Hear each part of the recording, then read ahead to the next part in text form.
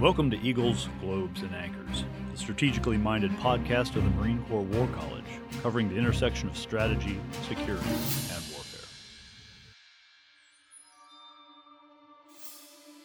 The Normandy campaign was one of the most complex the U.S. had ever participated in, both before and since, and was in truth a campaign of campaigns, all focused on one single strategic objective, the guidance that Eisenhower got from the Combined Chiefs of Staff, which was enter the continent of Europe, in conjunction with the other United Nations, undertake operations aimed at the heart of Germany and the destruction of her armed forces.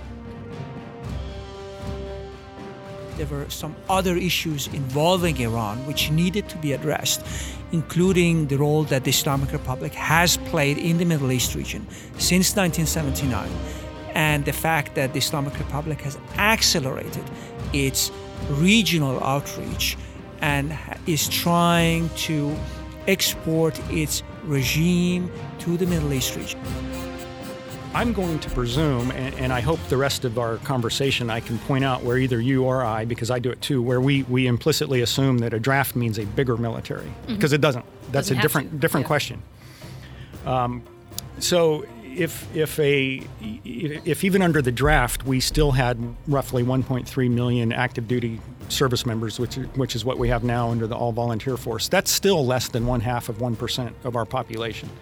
So there's nothing inherent about the draft that increases national unity, or a point I think we'll get to in a minute is enhances people's so-called skin in the game.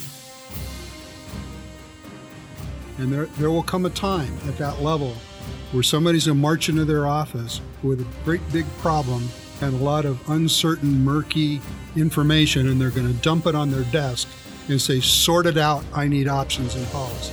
What I think case studies do is let the students practice that here and learn how to parse that data and come up with realistic options.